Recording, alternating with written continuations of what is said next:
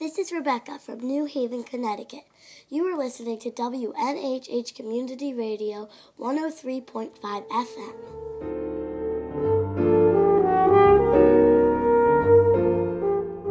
Welcome to Book Talk, where we talk about books. I'm Cyd Oppenheimer, and today we'll be talking about the novel The Optimistic Decade, first with the author, Heather Abel, and then with my guests, Jansma and Brad Ridky. The decade is the 1990s. The first Bush is president. The Iraq War is imminent. Rebecca Silver is finishing her freshman year at Berkeley, excited for her summer internship at her father's radical leftist newspaper, ready to follow in his footsteps and remedy injustice through activism. But then plans change.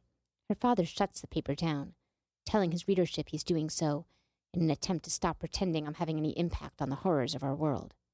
Rebecca is persuaded to go be a counselor at her cousin Caleb's utopian camp, Lamalo, in the wilds of the Colorado Rockies. Caleb's approach is different than her father's. He wants to change the world one camper at a time, through love and ritual, sending them back into society transformed. Yet there are questions about how Caleb came to acquire Lamalo in the first place.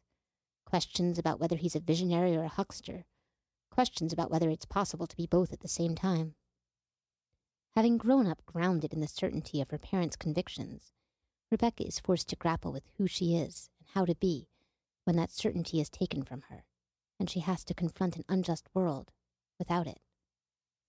I had the opportunity to speak with author Heather Abel last week, and I'd like to share that interview with you now.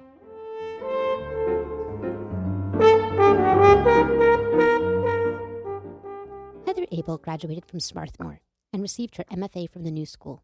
She lives just up the road from us in Northampton, Massachusetts. The Optimistic Decade is her first novel.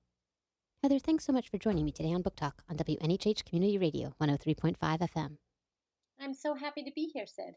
So I wanted to start by asking you about your decision to set your novel in the 1990s. What was it about that decade in particular that made it feel like the right time for the themes that this book is grappling with? So the book is grappling with a lot of themes, but maybe the first one that always comes to my mind is idealism and disillusionment. And I actually wanted to start the book in 1982 or 1983, which is sort of the chronological start to the book. The front story of the book takes place in 1990, but there's a backstory that's interwoven with the book that takes place in 1982 and 1983. And what happened in those years out in Colorado was that ExxonMobil came out and said, oh, we know how to get oil shale out of the ground and turn it into oil, and we're going to make tons of money, but even better, we're going to give everyone jobs. So there was a huge boom, and people just flooded to Colorado. Towns were totally transformed. People were lining up for jobs, lining up for houses.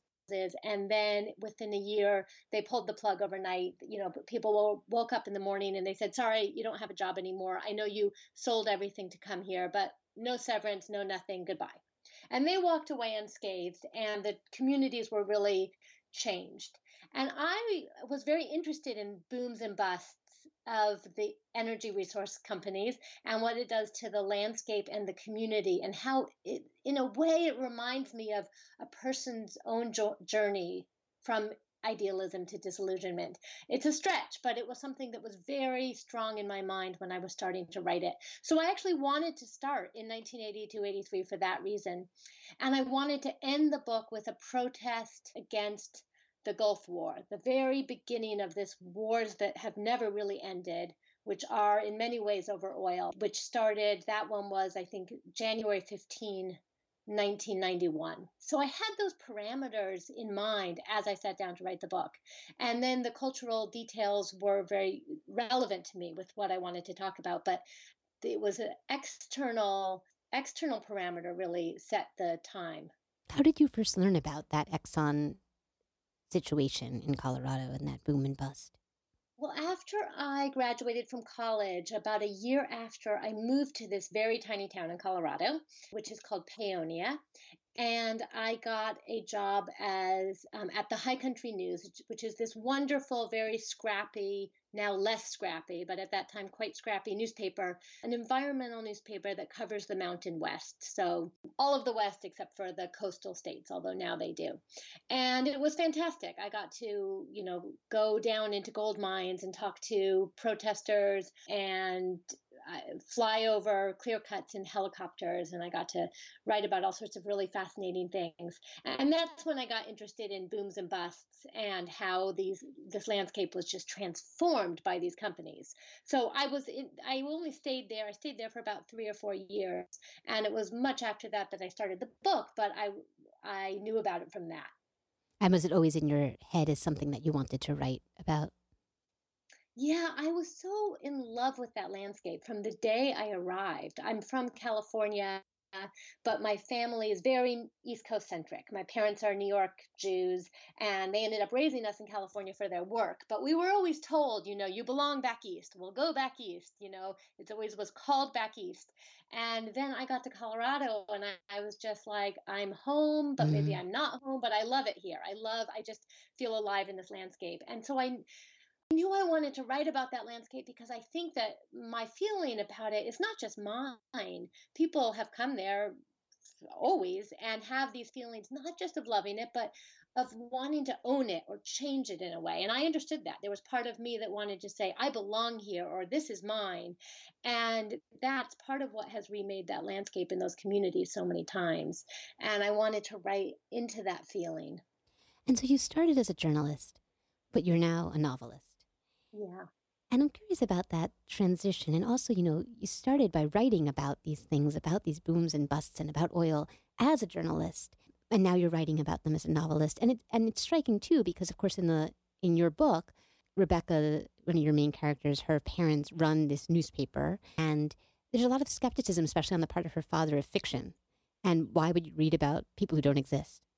And at the end, again, this gives too much away, but Rebecca has switched her college major and she has become an English major, a literature major, and it feels a little less like an embrace than kind of a defeat or a surrender.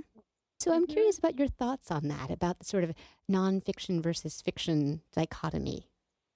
Yeah, I think that I grew up in a family that loves fiction. Whenever I was like a sulky teenager, my mom would say, like, here's Pride and Prejudice, don't talk to me till you're done, or here's To the Lighthouse. Like, that was her way of fixing things. And it did fix a lot of things. So it's not like we disparaged fiction. And yet, coming from a pretty political activist background, nonfiction seemed the quickest route to social change.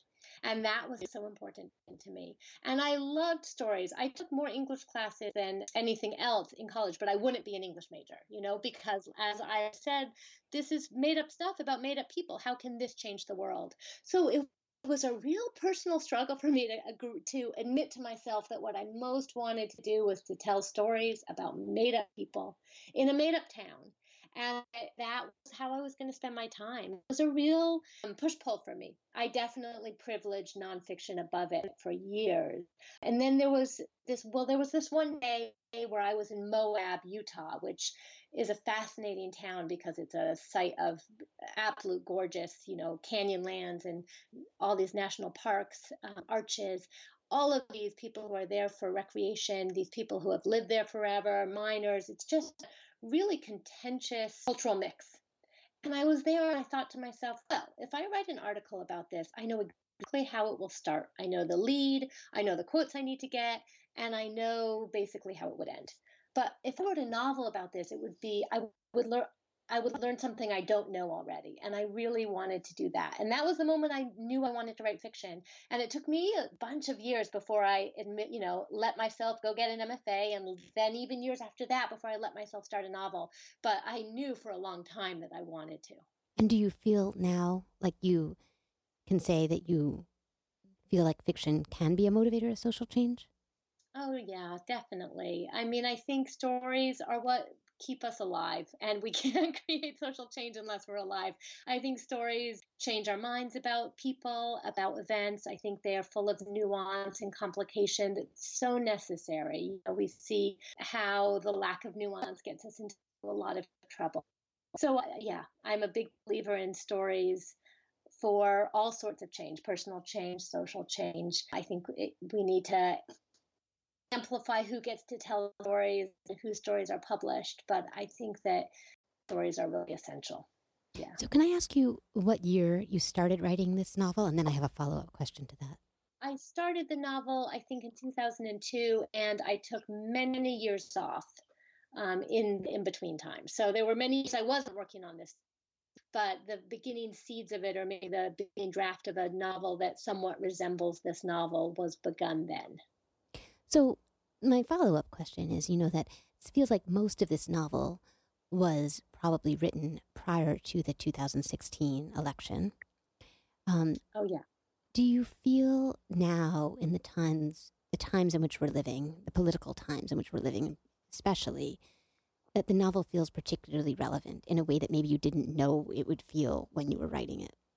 Yeah, I think I got pretty complacent in the Obama years. I was Was our a mom optimistic during those years. decade? Exactly. That was all optimistic decade. And I was a new mom. I was not as involved in politics as I'd been before in my life. And I was finishing up this book and I thought, oh, I wonder if people are even going to care. Who even protests anymore? And then, of course, the world changed. Our world changed. And two parts feel really relevant to me. One is the class conflict that was always at the center of the book, that really motivated me to want to write the book, and was a class conflict I saw, 20 years ago when I was reporting in Colorado, and that was really came to the fore during the election. So it didn't seem new to me at all. It seemed like, oh, I've seen this coming for a while. And the other part of the book that seems relevant is, how do we make change when so many attempts fail all around us? Mm-hmm. How do we keep from getting discouraged? How do we keep putting one foot in front of the other? Do we keep putting one foot in front of the other? Do we keep holding up and protest even when we don't know the efficacy of any of our actions? And those issues that I've struggled with and thought about my whole life, really. But I do think there are a lot of people thinking about that right now. Yes, I think that's very much true. Well, I want to turn a little bit and talk a little bit about the process of writing the book and about the structure of the book. You've got these multiple perspectives in the novel. You've got Ira, who's Rebecca's father, Caleb, the camp founder, Don and Donnie, the father and son from whom Caleb originally acquires the land, David, who's Rebecca's childhood friend and this devoted Vomelo attendee, and then Rebecca. And I was struck by the fact that only one of those voices is female. And I wonder if you could talk a little bit about that choice. Yes, I was struck by that too when I finished the book. It was one of the things where I thought, Heather, you're a feminist. I mostly read books by women, which means I read many women characters.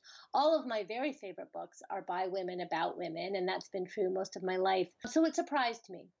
And I think there's several answers to that. One answer is Rebecca is the centerpiece of the book in many ways. But what I wanted to show Rebecca doing was being surrounded by men, being surrounded by these male voices that take up a lot of space, and these male stories that seem more important than hers. Mm-hmm. And I wanted Rebecca to come into her own. So I wanted her to feel crowded out. So there was that reason. The other reason is, and I wrote about this in an essay that was published a couple months ago in the Paris Review, which was I wrote some of this while my kids were very small. And it was really hard for me to claim the space to go and write. I felt like I should with them. It was hard to take my ambition seriously during those years. It felt like I was taking something from them. And one way that I could let myself or trick myself into staying at the desk was to sort of pretend I was a man. And that became easier when I wrote about men. I enjoyed embodying the men at that moment. I also was really interested in writing about power. So power between men and women, power between men and men. And that was an interesting thing to do from inside the men, instead of just from a woman looking at them. I wanted to feel how they felt in conversation with each other. Not everyone gets equal time or equal space. And I'm curious about how you figured out the balance there of how much room to give each person whose perspective you offer. So some of that was trial and error and feel. I knew that, the story is Rebecca's, but it's also Caleb's and it's also David's. And then Don and Donnie have less time. Ira has a voice, but much less of a voice. Mm-hmm. And it was really about whose perspective was needed in a scene. As the story moves, the different plot points had to happen in the different scenes. And I needed to think, well, whose eyes do I need to see this through? And that's how I would feel it as I went along. And then when I was done, I did go back and think, okay, we need a little more David here. Like David in the beginning, the first David chapter is actually one of the newest things, the most recent things I wrote, because I realized that David needed his real introduction to the story. He couldn't just be seen by outside eyes. You didn't get the sense of who he really was. And I loved writing that chapter. I really loved being inside David. Well, as you mentioned earlier, the book starts in 1990, and a lot of it takes place during that summer of 1990, and that section is written mainly chronologically. But within that, there are these interspersed sections from the past, telling the story of how Caleb came to acquire and to found Lamalo. And those are actually told in this backward chronological order. So I'm curious about your process there. Did you write those sections separately? Did you write them in order first and then break them up to tell the story backwards? And then in your decision both to include them at all, and to decide sort of, the order in which to put them in? So I actually wrote those all first. In the very first draft years and years ago, I started in 1982, wrote through 1983, really was interested in, and it was very different. It was a very different story then, but I was very interested in Caleb meeting Donnie and what that relationship would be like. So Caleb is this East Coast Jew, atheist Jew, but cultural Jew, who came out west to start a new world, to start this utopian summer camp and to save kids and help kids. And Donnie is this guy who grew up in this small town and was a miner and a rancher and lost all his money, bankrupt. And I wanted to see the two of them together. There's a real, there's power Caleb has that Donnie doesn't have, and Donnie has in the story that Caleb doesn't have. And I was interested in that. So I actually started then. And then, you get to this point and it's so heartbreaking when you realize, okay, the book doesn't start then. I'm interested in that. And that stuff is important. The book starts with Rebecca going to this camp. And that was great. It really changed the book and made it more alive. But I wanted to keep those because I love the story it told of friendship and power and decisions one makes about how one presents oneself in the world. And I did them backwards just to really get some suspense. If I started off backwards, you would know what would happen. Oh, Caleb got this, he did this thing, and this is what happened. And I wanted it to be a sense of discovery for the reader that took place over time. So tell me about Rebecca. How did she come to be? If the book started without her, at what point did she kind of enter your consciousness? She came in pretty soon after. I knew I wanted to have a cousin who was a girl and a young woman. And I wrote a scene of her at home with her parents. And so I wrote about her and David and this very close friendship in this activist community. That's I'm definitely not Rebecca, and her parents are not my parents, but that's the most sort of autobiographical milieu. So you started once you realized that the novel started with Rebecca's summer at this camp. How much of the book did you know when you started the writing? How much did you outline? How much of a sense of the plot trajectory did you already have, and how much kind of evolved in the writing? For me, a lot has to evolve in the writing, which is so inefficient. I really wish I could be more of an outliner. But I end up having to write the whole story over and over and over to figure out the pain and to figure out what's going to happen. I knew the ending. I knew where I wanted Rebecca to get, and I knew what happened to the end, and I knew where I wanted Caleb to go.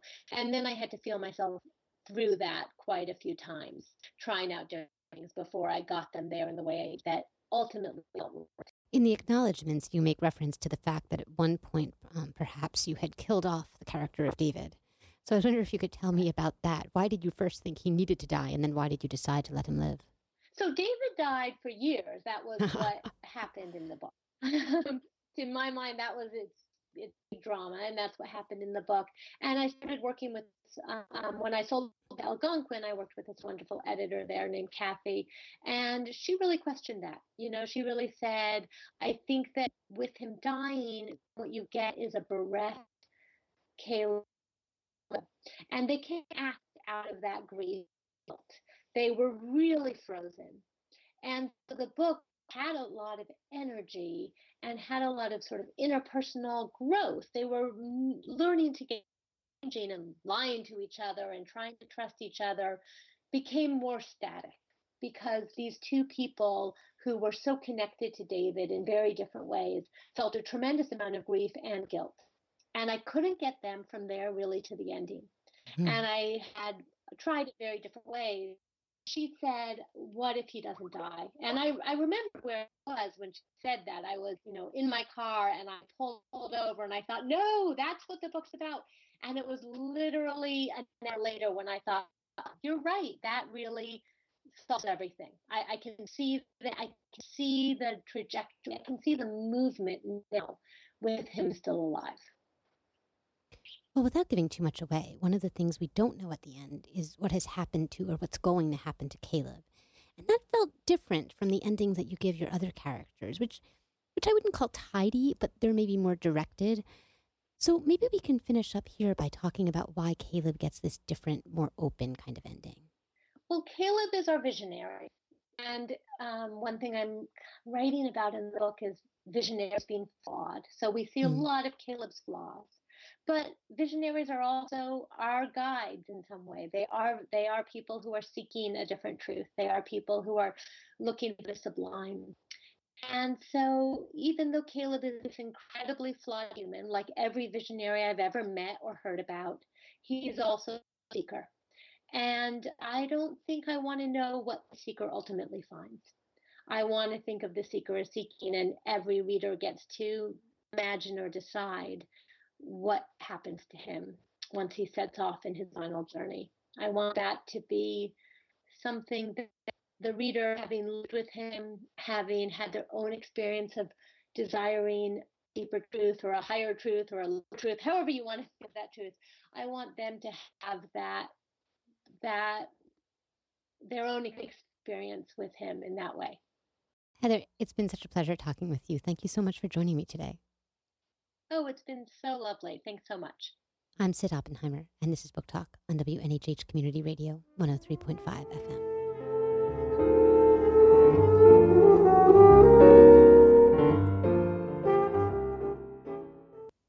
I want to take a moment to introduce my guests, Jansma and Brad Ridky. Chris first appeared on Book Talk talking about his own terrific novel, Why We Came to the City, now out in paperback. He was most recently on the show discussing Claire Massoud's novel, The Burning Girl. Brad is a high school English teacher, and he was most recently on Book Talk discussing Allegra Goodman's novel, The Chalk Artist. Brad and Chris, great to have you both back. Good to be here. It's great to be here, Cyd. Thank you. So I wanted to start by talking about one of my favorite moments of the book. It's a very small moment, mentioned almost in passing at the end of the book. Caleb has been forced to sell Lamelo, but he's remained on as a kind of hired hand to the buyer, this developer. And Don, the rancher from whom Caleb originally bought the land, has had a stroke and is pretty incapacitated. And we're told not only that Caleb used some of the proceeds of selling Lamelo to buy Don an apartment, but also, and this is on page 340, quote, Caleb had been coming every afternoon to sit with Don for a stretch. He'd drag a kitchen chair into the living room, hold Don's left hand, talk to him about God knows what. And I wondered if you both were also struck by that moment and how, if at all, it affected your final impressions of Caleb. I really did like that moment, and I thought Caleb's sort of journey as a character was, for me, the most fascinating one in the novel. I was very sort of curious about him, and I felt that was a really nice payoff for us as readers by the time we get to the end of the book. There's so much in this novel, which is really, very wonderful. There's so much in this novel about how to help people. Everyone seems very concerned with how to make a difference, how to help everyone else. And this was sort of one of these moments where we actually get to see Caleb do that in a very real way, which I really thought was very beautiful. Yeah, I'd agree with that, Chris. It was a redeeming moment, I think, for Caleb at some point. it was also a little bittersweet for me because it was another iteration of, well, he'd gotten paid, what was it, 4 times, 8 times or something, right? So he sort of had this extra money in a way. And so, Sure. yes, thank goodness he spends it the way we would have wanted him to, in a kind of redeeming way. But at the same time, where the money came from, it sort of contributes to in some sense, the further decline. Right. But, for me, it was so much less about him buying the apartment and so much more about him coming every afternoon to sit with Don. Because I think you're right, Brad. If we had just found out that he spent some of the money, it's almost like blood money. He knows, he bought the ranch from Don under somewhat false pretenses. I mean, I think it's, it was not an illegal purchase the way Don's son Donnie claims, but there were definitely some, false pretenses there. And he now sells it and makes, a really big profit and maybe feels like he kind of owes it to Don to share that with him in some way. But the fact that he comes every afternoon and he sits with him and he talks to him and he holds his hand, I don't think he's getting any credit for that. He's not getting any credit in his own mind, and he's not getting, I think Don's girlfriend and Don's daughter-in-law and his son appreciate it, but that's not why he's doing it. And for me, it was a really redemptive moment because I'd actually had a lot of sympathy for Caleb throughout, in spite of his, cult leader ways. But especially at that moment, you feel like there is a really kind person at the heart of it. And he's doing that because he actually cares about Don. And he's always cared about him. And Don's friendship and Don's respect has always been important to him. And he's going to follow through on that in this way that Don's own son has trouble doing. Don's own son, I don't think, sits with him and talks to him in that way. And so that was just like a moment for me of Caleb showing that, at his heart, the things that are most meaningful to him are relationships and the sense of trust and friendship, which maybe is not what I would have taken away from it without that moment. Yeah, it reminded me of earlier in the novel. There's a conversation early in the novel where some of the characters are talking about what a mitzvah is and what it means to do a mitzvah for someone. I was reminded of something I learned, back when I was sort of studying some about Judaism a little bit. One of the sort of the highest forms of a mitzvah is something that you do without getting credit for it, or you do something kind for someone that others don't know about or something. And for me, that seemed like what Caleb was sort of doing. I think also, as you're pointing out, Brad, that he's also, sort of dealing with his own guilt there for, sort of what he's sort of done. Was one of the things I really liked about his character is it was really complicated. There were no real easy answers for him. But I did feel like he was sort of trying to do the right thing. Well, I also was struck by the ways in which the Don and Caleb relationship, especially at the end, really replicates a father-son relationship. By Caleb going and kind of sitting with him every afternoon, it's in some ways what you would expect a son to do. And I think that Caleb in some ways has always viewed Don as a father figure. We learn that his own father committed suicide when he was a young teenager, but was always this outdoorsman and loved the mountains. And I think Caleb's journey, Caleb's seeking, in large part, is seeking to know his father and to also gain the respect of this father who never really knew him as a man. And Don comes to kind of embody that for him because his own father can't be there.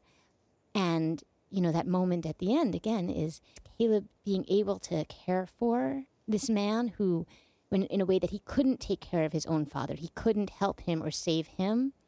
And so he kind of replaces him with Don and does what he can to help and save this alternate father that he, I think, recognizes that, maybe he has let down or failed in a lot of different ways. Yes, in a lot of ways. And then at the same time, I'm looking just on that same page, Cyd, but you pointed us to, it's such a rich moment. And we get, from Donnie's perspective, Donnie stood above them. He was the man of the house now, but not the hero. Caleb was the hero, after all, the good son. I think Caleb senses that too, right? He's a smart guy. He understands how his presence there has been sort of received by Donnie. So I think, he gets that and he's stuck. And he can't, it's sort of, to do well by Don is to then become even more of this kind of difficult figure that Donnie sees him as. Yeah, there is this fraternal relationship between Caleb and Donnie, where they each have qualities that the other in some ways admires or is jealous of. And so as much as Caleb comes in as the privileged white, upper middle class, East Coast educated individual, when he first meets Donnie, he wants to be like him. He buys the cowboy hat that's exactly like Donnie. Is like he's trying to kind of take on this persona. I think he sees Donnie as the real man. And then Donnie, of course, is so threatened by him because Caleb has the financial backing to be able to take his land away. And so there is this way in which, there are these questions of masculinity and power that I think motivate both of them. They are both questioning, what it is to be a real man in society and how much of that is dependent on money, how much money imparts power, and how much of it is dependent on these kinds of other things, this ability to work with your hands, to know the land, to get things done, which is what Donnie represents.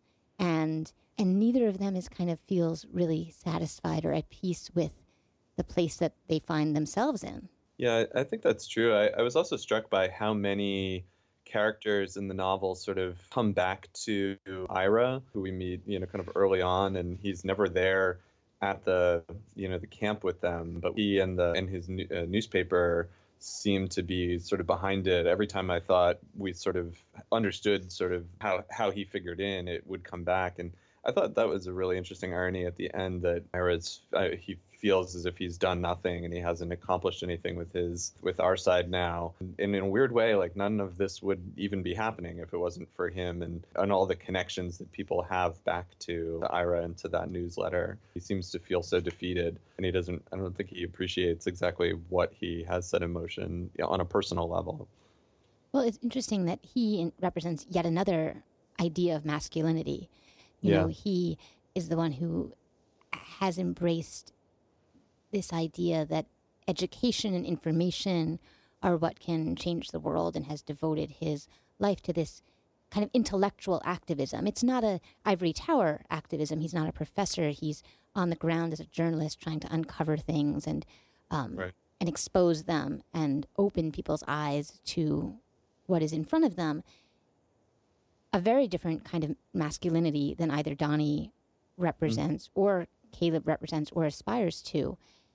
And yet that idea of masculinity also kind of gets turned on its head and defeated in the end, as you're saying, Chris. He ultimately also feels incredibly disempowered by the world in which he operates. And it was interesting to me the way that all of these men in some ways embody kind of classic stereotypes of what it is to have male privilege, and yet they all feel really disempowered despite having it. Yeah, I think that they all seem to want to battle these forces that are so much larger than them, even political forces, international goings on, the land out there around the camp, and just nature itself, and they're in different ways they're all sort of running into the limits of that power, and they seem really sort of perplexed by it. I thought that was a fascinating sort of echo throughout the book, that they all have to sort of come to terms with the limitations of what they're doing. But I also think that Ira seems to feel that he hasn't been able to accomplish anything. I think the book, in a nice way, sort of reminds us that he's not right there. I keep coming back to the way this book feels to be about fathers and sons too. The way that I feel like the sons are both seeking their father's approval, but also resenting the ways that their fathers have let them down, disappointed them, failed them in some way, and how they are seeking alternate father figures, and how much that motivates all of them. So I'm thinking about David. I was thinking about him, in terms of what kind of model of masculinity does he represent? I think he doesn't know yet, but His father is this activist attorney, yet another model of a way to change the world. And yet, David feels like he does not live up to the ideal son that his father wants. His father wants someone who's academic, who can follow in his footsteps, and that is not who David is or has ever been. And so David turns to Caleb as an alternate father, an alternate, possibility of someone whose expectations perhaps he can fulfill. And at the end, when Caleb kind of turns on him out of his own anger, it really has nothing to do with David, just has to do with, the things going on in Caleb's own personal life. But Caleb rejects him and tells him, like, you're never coming back to Lamalo. It is such an important rejection because it's essentially like another rejection of a father, another father telling him, you're not good enough. You're not the son that I wanted. And of course that leads to David's accident, which feels kind of, ordained in some way that, without a father's guidance or love, he falls, right? Like he falls off a cliff. And they're all kind of seeking that they need that in some way. I think that's right, Cyd. And I was really curious, too, about the ways in which these belief systems that the major characters have get tested, right? And they're such strong believers. So we see that in David's father. He's an environmental activist and an attorney, and then he sort of, I guess, retreats, when push comes to shove and threatens in this very kind of strong-handed, stereotypical attorney-ish way, like, you're never going to work with kids again. This camp's never going to see a kid again, and it works. And in a similar way, maybe we see that in Caleb. He's sort of all love of the land and love of people, and then again, when he gets backed into a corner, those things fall away, and it's hard to maintain against some of the external pressures. I'm really curious about Rebecca's role in all of this, because we've been talking a lot about the men and fathers and sons, but I'm curious about the women. So both Rebecca, but also Rebecca's mother, who is co-editor of the paper and yet has no say in its being shut down when Ira decides to shut it down. And in David's mother, who we know was left by David's father for another woman, and maybe even Sue's, Caleb's ex-girlfriend, who was one of the original counselors at the camp and then stayed and lived with him for a few years there, but finally left and towards the end of the novel makes a return visit. I'm really curious about how you see these women as operating in what feels like a world that is largely peopled and driven by men. That's a great point, Cyd. I think I've been thinking about that a lot too. And for me, at least, it's certainly by the end, it's the women, including Rebecca, who find this, I think, kind of reasonable role, for better or worse. They navigate in a much more tempered, I think, reasoned way. So we watch Ira's wife, who is still involved in activism, right? She's disappointed about the shutting down of our side now, but yet she carries on. And I think when we see David's mother's response to the accident, right, it's much more tempered and sort of warm than his father's. And then perhaps in Rebecca too, right? I was a little struck, particularly at the end, with her relationship with the new boyfriend, right, who seems like a placeholder of some sort. And she's, more or less okay with that for the moment, I think expectant that something else will come along later. But she doesn't object vigorously, or she's found I don't know if quieter is the right word, but a different path certainly from the loud, sort of outsized male figures. Yeah, I really enjoyed Rebecca's character a lot, and in some ways I wish she was in the novel even more. It sort of opens with her, and I think I maybe started reading the novel with the expectation she was going to be the sort of the central character. And one thing I noticed as we read on is that more and more the men are kind of coming in and crowding her out. But I think Heather did a really sort of interesting thing there by sort of matching that theme as it goes along. I was really struck when we started getting into sort of the history between Rebecca and David, and we started to hear the sort of the story of the braces and the rubber bands on her teeth, and it was so painful and moving to read about, sort of how hard she was trying to live up to these very, kind of nebulous expectations of her father's. And, she thinks she's doing one thing right, and she gets, she puts them on, and then he gets upset and she takes them off and he gets more upset. And I thought all of that was really interesting, and it made me really like her character a lot as the novel went on. It's interesting, Brad, because, what you say is true, that the women kind of keep on going. Rebecca's mom is still working as an activist. David's mom doesn't kind of go nuts after his accident, and yet they still feel very disempowered to me. David's mom is unable to prevent David's father from making these threats and shutting down Lamalo. She's not able to stand up and say, well, no, David loves this place and he wouldn't want you to do this, and, you need to stop. She doesn't feel like she has, as one of my friends from college and I used to talk about, who has hand in the relationship. She has no hand. And even Rebecca, it was interesting to me that she is so motivated, much like the men that we see in the book, by living up to this ideal that her father presents to her. Her mom works for the paper too, but we hear almost nothing about her mom.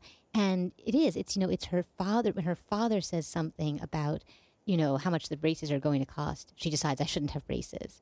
Mm-hmm. When her father says, oh, instead of coming to work for the newspaper this summer, you would, do better by going and being a counselor at Lamalo, she does what he says because she always wants that, as the men do, this kind of like respect and feeling that she is living up to the ideal child that her father desires. And yet, something that you mentioned earlier, Brad, is the way that even though these women feel disempowered, and, I will say that Rebecca's boyfriend at the end, he does not feel like she's reached some sort of peace with, like, I'm going to have a quieter, less activist existence. That moment to me, what we get of her in the semester after the summer at Lamalo when she returns to college and changes her major feels very defeated, very much a surrender. She just feels like nothing matters anymore. And so why bother?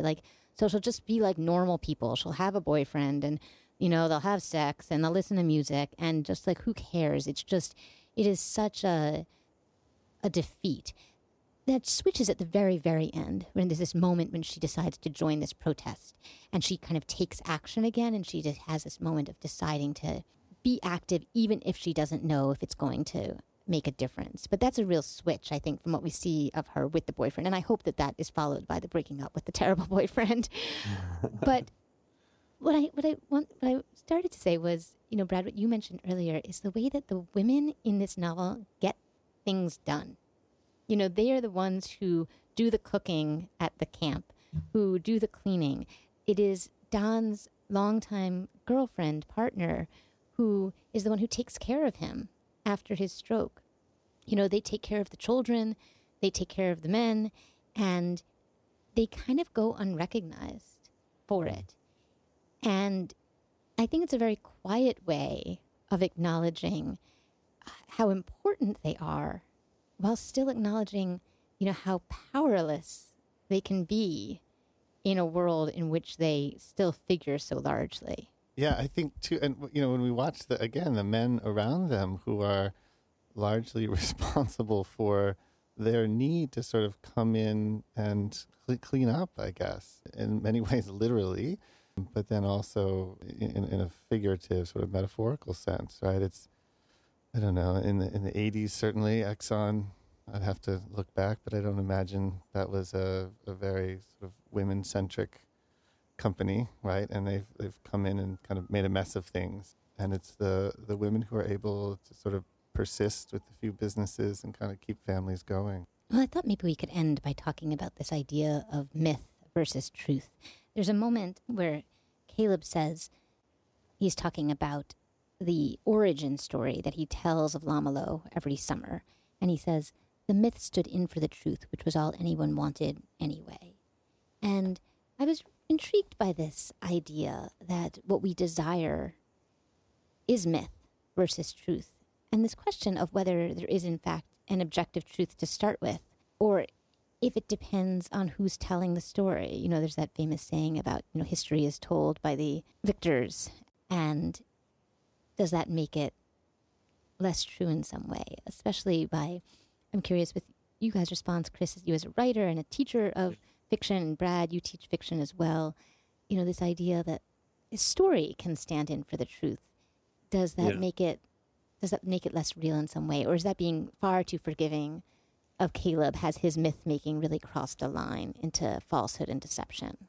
Yeah, I thought that was again, I'm sure that was one of the things that drew me to Caleb's character as I was reading, was that you can see, him sort of inventing this all, sort of along the way. But I think, it worked really well for me. Obviously Caleb is sort of being a little manipulative of the truth as he, I like, in 1982 night when they sort of, almost have like a whole festival about his, his myth or kind of his lies about how it all began. But he's also, he's a storyteller. He's, he keeps the campers sort of, he's there to inspire them and to make them believe in something, big and sort of grand and magical. And for me, I thought that was just a great example of the power of storytelling, and also for Rebecca in the novel, who, starts off with, these very firm ideas about the different stances that she's going to take and the politics of everything that are really,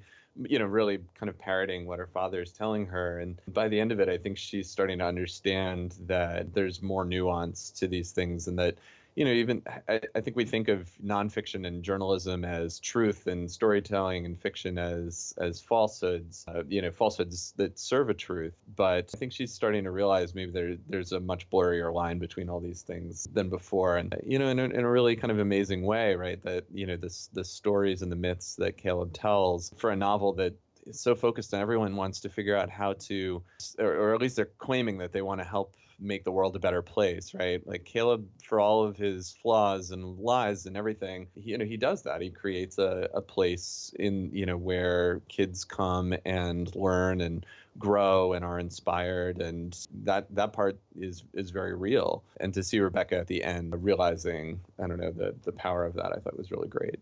Yeah, I'd agree, Chris, and it's a really sort of fascinating part of the novel for me too, because as tricky as Caleb is, I think sometimes intentionally, sometimes very unintentionally, the result is a strong one, right? A very sort of great summer camp experience that we would hope kids are able to have and come away sort of appreciating this part of nature and each other and the world that they didn't have access to before.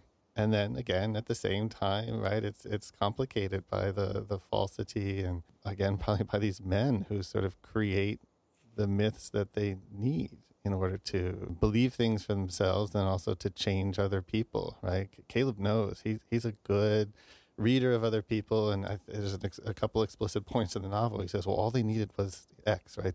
This piece of a story, and then that'll do it. That'll get them to come with me. And that's what Exxon probably said when they moved into the area and said, we can do this for you, and this is the best use for your land. And no doubt, the Double L Ranch folks thought the same thing, that the native people weren't using the land the way it ought to be used. And then comes in the high-priced beer pub at the end, and this is the best use for the land. And we all have these sort of myths about the way things were meant to be. And I think it's also connected to the way that we have myths about ourselves and who we are. So, it gets into this question that I think the novel grapples with a lot of identity. And is there some fundamental core of identity of who we are, or does it depend on how people see us? And how much of that is dependent on what we present to them? And there's a moment fairly early in the novel where Rebecca, as the counselor, starts carrying around her backpack, even though no one can actually see what's inside, because she sort of has these props. If she has the books that she reads, or she has a copy of her father's newspaper, she feels like herself, but she needs the props to know who she is. And Caleb needs this story to be the person he aspires to be. And he needs props too. He needs the cowboy hat, and I think that, what the novel comes down on is this idea that identity is not stable, that there isn't a stable self, and that it is somewhere in between, this question of who you are at the core, how you're seen and how you present yourself to the world. And it's not deception necessarily. There's a line right at the end where Rebecca says she wanted to call David and explain. Whoever he'd been on Amon's Mesa, that boy, that beautiful and confident boy, was with him still, just as Caleb was both visionary and deceitful. There was no line, fine or otherwise. One carried the other, and Rebecca was just one person, prudish and desirous, optimistic and hopeless. Just one Rebecca. Well, Chris and Brad, it's been such a pleasure talking to you today. Thank you so much for joining me. Thank you. Thank you, Cyd. I'm Cyd Oppenheimer, and this is Book Talk on WNHH Community Radio 103.5 FM. Next up, New Haven librarian Margaret Gerges recommends the novel The Chicago Race Riot of 1919 by Claire Hartfield.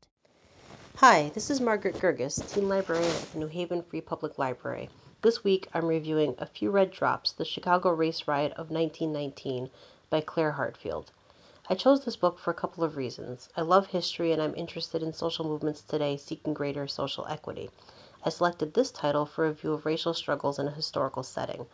This book showed me that, and so much more. It opens dramatically with the events of July 27, 1919, when Eugene Williams was killed for, as some put it, straying too close to a white beach. The killing led to more than a week of bloodshed throughout Chicago. Hartfield then steps back in time to further establish the history leading up to this brutal onslaught of violence. She paints a picture of Chicago from before the end of the Civil War. Chicago as a destination for freedmen and escaped slaves, sometimes final, sometimes a mere resting point before continuing on to true freedom in Canada.